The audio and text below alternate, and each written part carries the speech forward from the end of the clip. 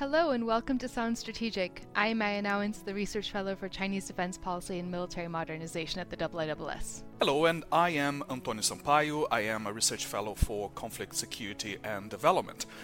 So today we'll talk about the economic impact and fallout of the global coronavirus pandemic. So the closure of businesses and the social distancing brought about by the global coronavirus pandemic is being called the Great Lockdown. But it is also expected to be a great economic crisis, which according to the International Monetary Fund will be the most severe one since the Great Depression of the 1930s. China has announced an economic contraction of 6.8% in the first quarter, and the rest of the world might follow the trend. The IMF says that the global economy will probably contract by 3% in 2020. This, of course, carries implications for the role of governments in the economy, the prospects for global cooperation, trade, and globalization. And to help us navigate these turbulent geoeconomic waters, I am speaking today with David Gordon, who is the Senior Advisor for Geoeconomics and Strategy here at the IISS. David was Vice Chairman of the U.S. National Intelligence Council in the past, as well as the Director for Policy Planning in the U.S. State Department. So, David, I think we're all seeing with our own eyes as we go for our allowed once-a-day walks the economic damage of this pandemic, stores closed, restaurants closed. But can you explain to us what makes this crisis even bigger than the financial crisis of the late 2000s? Yes, I think that the main factor that makes this likely to be a deeper recession is the simultaneity of government-ordered shutdowns of the economy. So this is really an unprecedented occurrence that generally recessions are either the result of some kind of financial shock or they're the result of cyclical economic pressures, inflation getting out of control, then interest rates going up, leading to a downturn in investment and economic activity. So the normal drivers of a recession are not in play here, and the driver of this recession is the fact that governments all over the world, and in particular in every major economic actor in the world economy, have simultaneously put in place these social distancing and other kinds of responses in order to prevent the massive spread of COVID-19, the coronavirus. And in comparison with 2008, at that time, this was a crisis that began in the financial system. It spread very widely, but it spread over a much longer period of time, and substantial elements of the world economy, in particular China, were able to largely avoid any impact back then. So it's simultaneity, and it's the fact that governments are shutting down economic activity very, very broadly in response to this health crisis that makes this both a very unusual economic contraction, but also a very, very, very steep one. Right, and I suppose that simultaneity also extends to governments' actions around the world to mitigate that impact and that damage that's being done to the economy, to various economies at the moment.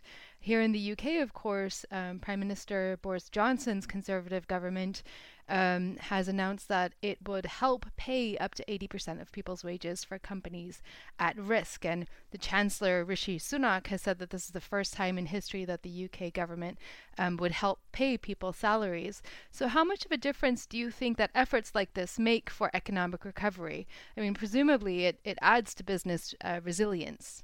Yes, so this is, I think, very important, and the UK response has been parallel to the response of many governments in Europe. In the U.S., there has not been a parallel response in terms of ensuring wages, but there has been an enormous increase in the availability of credit for small businesses and large businesses that hopefully will enable them to keep many more workers from being furloughed and go into kinds of policies and strategies that sustain demand. So all of this, in my view, is about keeping businesses alive and sustaining some levels of demand on the consumer side, and that will be very significant, I think, in both helping people sustain their own economic and financial viability during the crisis, but will also give them the confidence to begin buying again in a more comprehensive way when the crisis eases. So what we're seeing, part of the way that the crisis has worked is that governments have worked to have created social distancing guidelines and have forced businesses to close, but then consumers have also stopped purchases, even online purchases, of most things other than necessities. So part of what these programs and this enormous fiscal response that we're seeing all around the world is doing is an attempt to create the basis for a more V-shaped recovery when governments begin to remove the restrictions on economic activity and on productive activity. And as governments ride to the rescue, are we seeing more or less global cooperation in terms of trade institutions such as the World Trade Organization, the World Health Organization? I remember that during the 2008-2009 crisis, I was working as a journalist on international affairs in Brazil, and the G20 became a very important and a very frequent forum for discussions, responses, global packages of help and aid. So do we tend to see a strengthening of international fora, such as the G20 and the UN-linked institutions, or do you see a recovery phase, meaning a retreat from global engagement, for instance, by reshoring supply chains and being more suspicious of international cooperation? Yes, I think one of the differences between what's happening in the world economy in this crisis versus what happened in the global financial crisis 12 years ago is that there is substantially less international cooperation this time around. And I think that there are a number of drivers of this. I think one is that in health crises, all politics becomes domestic, and that the pressure on very stressed supply chains for global health commodities has created a sort of every country for themselves kind of a mentality. So that's one element of it. But the second, and I think critical to this, is the impact of existing and indeed growing tensions between the U.S. and China. The China, which was able to become the engine of mitigation and the engine of beginning to turn around the crisis 12 years ago, is no longer in a position to do that. They were the first country heavily hit, and as a result of this huge investment creation that they undertook at the time of the global financial crisis, they created an enormous debt overhang in their own economy that they're just beginning now to get a handle on. On the U.S. side, you have President Trump, who is overtly extremely nationalist. It's America first, and it's America first, especially during a time of economic crisis.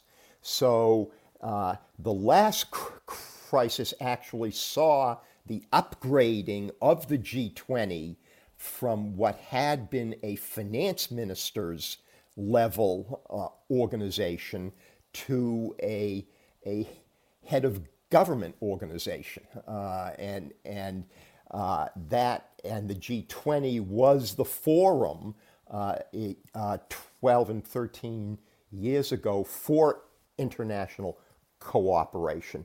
Now, that's not to say that the G20 is doing nothing now. Certainly, the agreement on curtailing energy supplies in order to put a floor around the oil market that happened last week, that was largely accomplished under the auspices of the G20 working with OPEC and Russia. So the G20 has had something of a role, but I do think that a combination of the U.S. Orientation towards America first and the Chinese unwillingness to and lack of capacity to get involved in this crisis in a way parallel to what they did in the global financial crisis has made a cooperative response much less likely. And given this lessened prospects for cooperation globally, what do you think the impact of that will be, or the implications for emerging economies, let's say, or the low income, middle income countries? I'm thinking here of countries like Brazil, Turkey, but also the developing world in terms of low income countries in Africa, in Asia, in Latin America. Will that mean that recovery will be slower this time than the last time around in the 2000s? That's a very, very good question, Antonio. So at the IMF World Bank spring meetings that are going on now, of course, virtually, people aren't actually meeting. But at these meetings, there has been a move by both the G7 and the G20, prompted by the IMF and the World Bank, to create a one-year debt moratorium for the most highly indebted countries, the so-called HIPC countries, and that has been agreed to. I think that just sets the stage for additional debt relief dynamics that will come in play over the next several months. A lot of this is going to depend on what happens with global supply chains. So there's been a lot of talk, I think, and a lot of ambition on sort of loosening the dependence of countries on global supply chains, particularly for strategic commodities. And in the aftermath of this crisis and in the expectation that there are likely to be future crises like this, that health commodities are now being seen as strategic by many governments. So I think part of the question is to what extent will there actually be a decoupling, a shortening of supply chains? I think, in my view, what we're likely to see is a pretty sharp shift away from the dominance of efficiency concerns, just-in-time supply chains, to the creation of much more redundant and resilient supply chains. Now, that will happen. That will have some negative impact on efficiency in the world economy, but I think it's likely to mitigate the impact of the desire to shorten supply chains. There's been a lot of talk, both in the U.S. and in Europe, of really quickly easing the dependence on China for manufactured goods. And I'm quite skeptical that we're actually going to be able to head in that direction. If you look at just the sheer dominance of China in global manufacturing, China really is the factory of the world. And it's simply not going to be easy to shift that quickly to other places. There's no other place that can take this up very quickly. There's no other big country prepared to do so. Vietnam, some of the other Southeast Asian countries over time can do this, but I'm a bit skeptical that we're actually going to see the level of supply chain shifts that are now being discussed actively by governments, particularly in Europe and in the United States. I think it's just much more difficult to accomplish this. Rather, I think it would be interesting to see if there can be more moves towards creating frameworks for ensuring that for strategic health goods, for instance, that governments create something along the lines of the strategic petroleum reserves that many governments now have. These were created in the aftermath of the 1973 OPEC embargo and have served a quite useful purpose and were combined with commitments to free trade in the oil market. So there is a model here, I think, for multilateral potential multilateral cooperation. The question is, will you be able to move towards that kind of an engagement in the aftermath of the COVID crisis, particularly given what are very, very strong tensions between the U.S. and China, and a lot of very bad chemistry having to do with the fact that China, in the early phases of the crisis, was not at all transparent in what was happening in Wuhan. And then you had the United States in particular wanting to blame China as a result of that for the global crisis, and a lot of negative tensions emerging from that dynamic.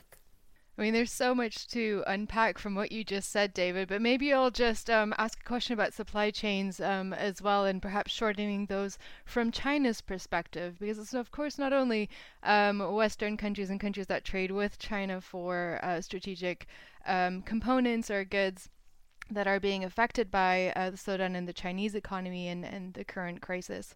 But China itself, of course, is facing with a supply chain crisis at the moment. I know that the government has come out and said that there have been a few issues, or that the supply chain has been impacted somewhat, but I think we analysts agree that the impact has been much further reaching than perhaps the Chinese government is willing to admit at the moment. And a follow-up on impact of this is, of course, that whilst they're trying to kickstart consumer confidence again in China, as the economy slowly opens up, costs are rising for everyday goods that are being impacted by these supply chain disruptions. So how do you think this is going to impact what China does with regards to its industrial and other supply chains in the future? That's a really great question, Maya, and not an easy one to answer. So I think that China has been reasonably successful in restoring supply chains, but that the damage that was done to those supply chains was huge.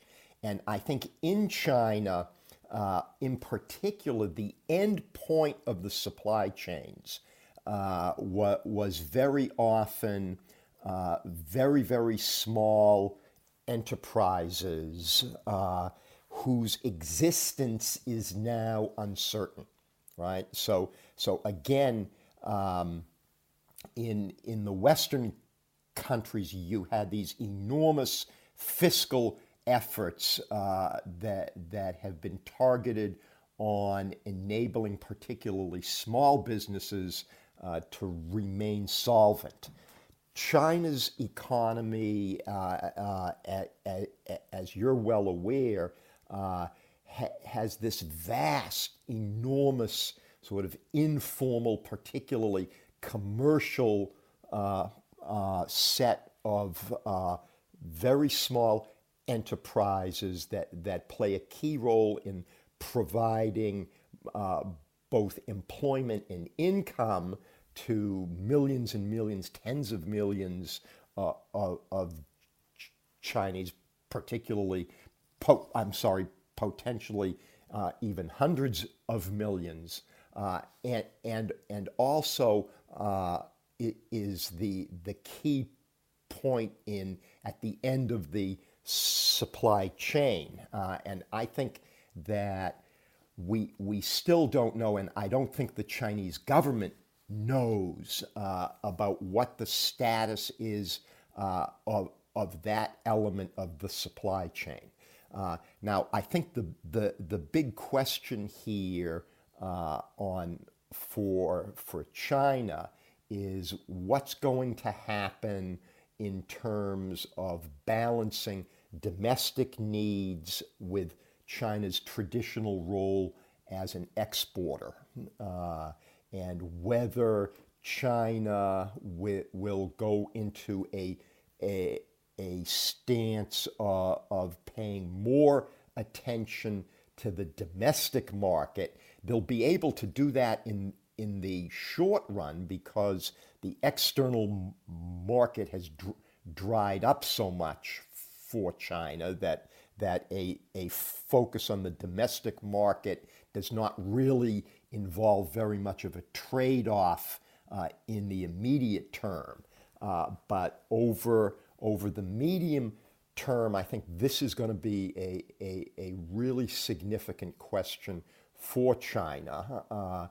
And I think that the Chinese recovery, it's been reasonably V-shaped up to a 75 to 80% number in terms of supply chain restoration. But I think getting above that number is going to be very, very challenging. And you're correct. I think that a lot of this challenge is seen in prices rising in China for lots of commodities. Maybe just to go back to Antonio's question as well on international economic cooperation, a big question that's been asked and raised to the Chinese Foreign Ministry has been about debt relief along its Belt and Road Initiative project, particularly in Africa. I was wondering, how do you see this developing? Is this something that China can do? Is it something that China will do? I think the Foreign Ministry spokesperson has been quite vague and non-committal on this. But really, my question is, for a project like the Belt and Road Initiative, which was already garnering some negative or just some criticism at home in domestic public discourse in China, how much is debt relief a real possibility at the moment, both economically and politically? So I think that debt relief in Africa among the poorest countries is happening. That was the push that occurred earlier this week at the IMF meeting, and China agreed to cooperate with the G7 proposal for a debt moratorium for the HIPC countries. I think this issue gets much harder for China when you go beyond the HIPC countries, the poorest countries, to other countries in Africa and countries in Central Asia and Southeast Asia. And I think over the next several months, you're going to see a major tension emerging between the U.S., which is going to push very hard with support, I think, from many European countries to say that unless China actively participates in multilateral efforts at debt relief, then we the rest of the global creditors will insist that governments who are receiving debt relief will not be able to use any of those resources to continue payments to China for BRI debt. So I think that the likely simultaneity of a lot of debt crises in BRI recipient countries will serve as a factor that will put a lot of pressure on China to go beyond what has been its policy on debt relief, and that is to do debt relief, but only very, very quietly and in a totally non-transparent fashion. I think that policy is going to be harder and harder to accomplish. So I think China will be forced to enter into a more collaborative relationship with the other global creditors. And that will be a problem for China domestically because it will then become clear the degree to which a lot of the very, very substantial investments under BRI will end up not being repaid. And of course, BRI was sold domestically in China as a win-win proposition, partially because of the fact that its financing took the form of commercial loans rather than grants. And if, as I think is likely, those loans, many of those loans end up taking on a much greater grant component as countries in the BRI are incapable of repaying, I think the domestic politics of this in China will get a lot more challenging. This seems to be give or break moment for some of these international initiatives or even organizations that have been created in the past few decades or even since the end of the Second World War in terms of how they are ready to respond to this really massive global crisis. When we look, French President Emmanuel Macron was saying in a recent interview that the European Union should show more solidarity and stop being, the main countries at least should stop looking so much inwards because it might, failing to be more, to have more solidarity would create problems in the future for the European project. How are the current international organizations and initiatives such as the European Union, but I'm also thinking here of in North America in terms of the cooperation there in Latin America. How are the recent, current existing international projects and initiatives prepared to deal? How have they changed since the 2009 financial crisis to prepare for a potential global crisis like this? Well, I don't think anybody was prepared for this kind of a crisis. In finance, as in the military arena, I think countries always seek to prepare for a repeat of the most recent crisis.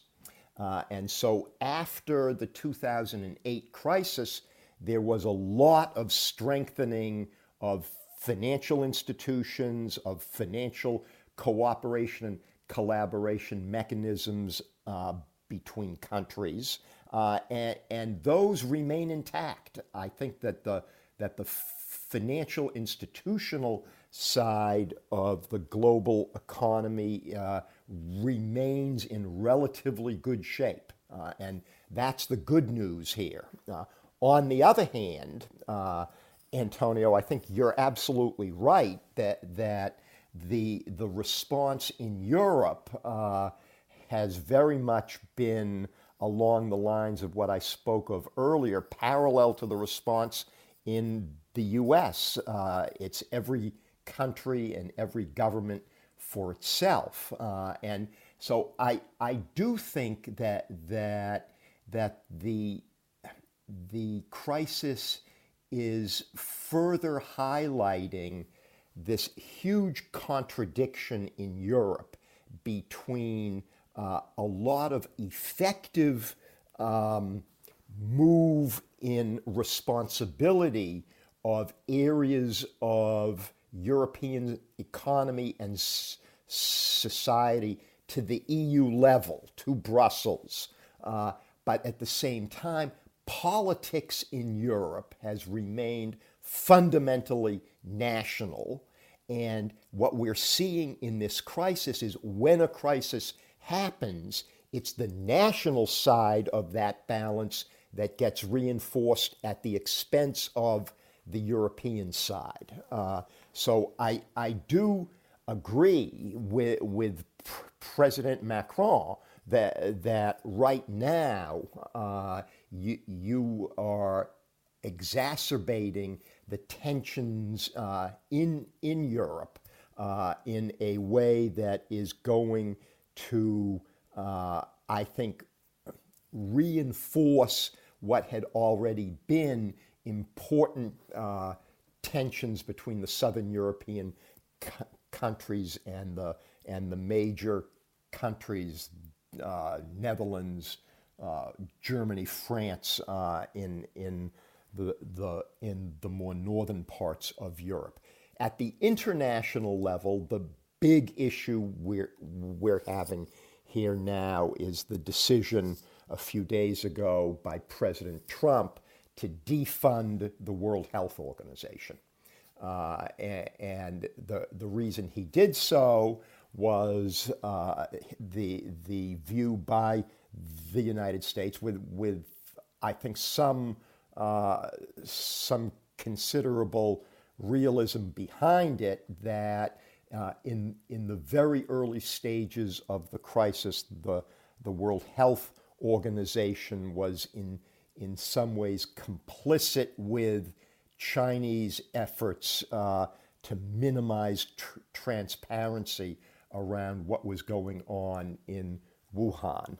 On the other hand, I think the notion that you're going to put in doubt the ability of the World Health Organization to operate during a global health crisis is just an enormous mistake by the United States, and will serve to weaken U.S. soft power and the ability of the United States to mobilize others in the international community for any kind of concerted effort. Absolutely, and I think the point on the WHO also touches upon a larger debate in the area of China studies at the moment, which is China's influence in international organizations and just how far that influence carries to support Chinese domestic and foreign policy. But we might leave that for another time. David, it would be remiss of me if I did not ask a question about Chinese elite politics within the Communist Party, having the opportunity of having such an insightful China watcher as yourself on our podcast. So how do you think that the current crisis will affect the Chinese people's view, the domestic public opinion of the Communist Party, and political stability in China in the aftermath of the coronavirus? Yeah, well, that's a very tough question. So I do believe that the failure of the Chinese authorities to provide information and a strong response, again, in the very early days of this, will have negative domestic implications for China. I think that when the crisis recedes, it's not just going to be the United States that will be pressing China on this, but the whole world will be. And I think it's not going to be easy for the Chinese authorities to come up with a response that is compelling. So I do think that the crisis is going in a, not immediately, but at when it begins to wane at the economic level and at the health level. I think that paradoxically, I think at that point, it's going to be more of a challenge for Xi Jinping and for the kind of highly centralized form of governance that he has moved China towards during the period of his presidency. So China, I think that China has always been under the Communist Party. China's always been an authoritarian country, but I think you've had this narrowing of openness on information. You've had this centralization of authority in the hands of Xi and a very close coterie.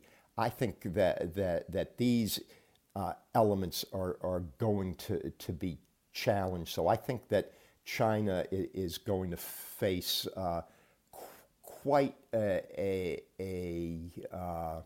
uncertain period politically, and this indeed, I don't think that we can assume that we will have Xi Jinping as a president for life in China. Thank you, David, so much for sharing your excellent insights, and it's been a fascinating discussion. My pleasure. Thank you to our listeners as well for joining us again, and remember to subscribe to Sound Strategic for more in-depth discussions like this, and follow us on Twitter and Instagram and Facebook to keep up to date with the latest trends in defense, international security, and armed conflicts. Stay safe, stay healthy, and see you next time.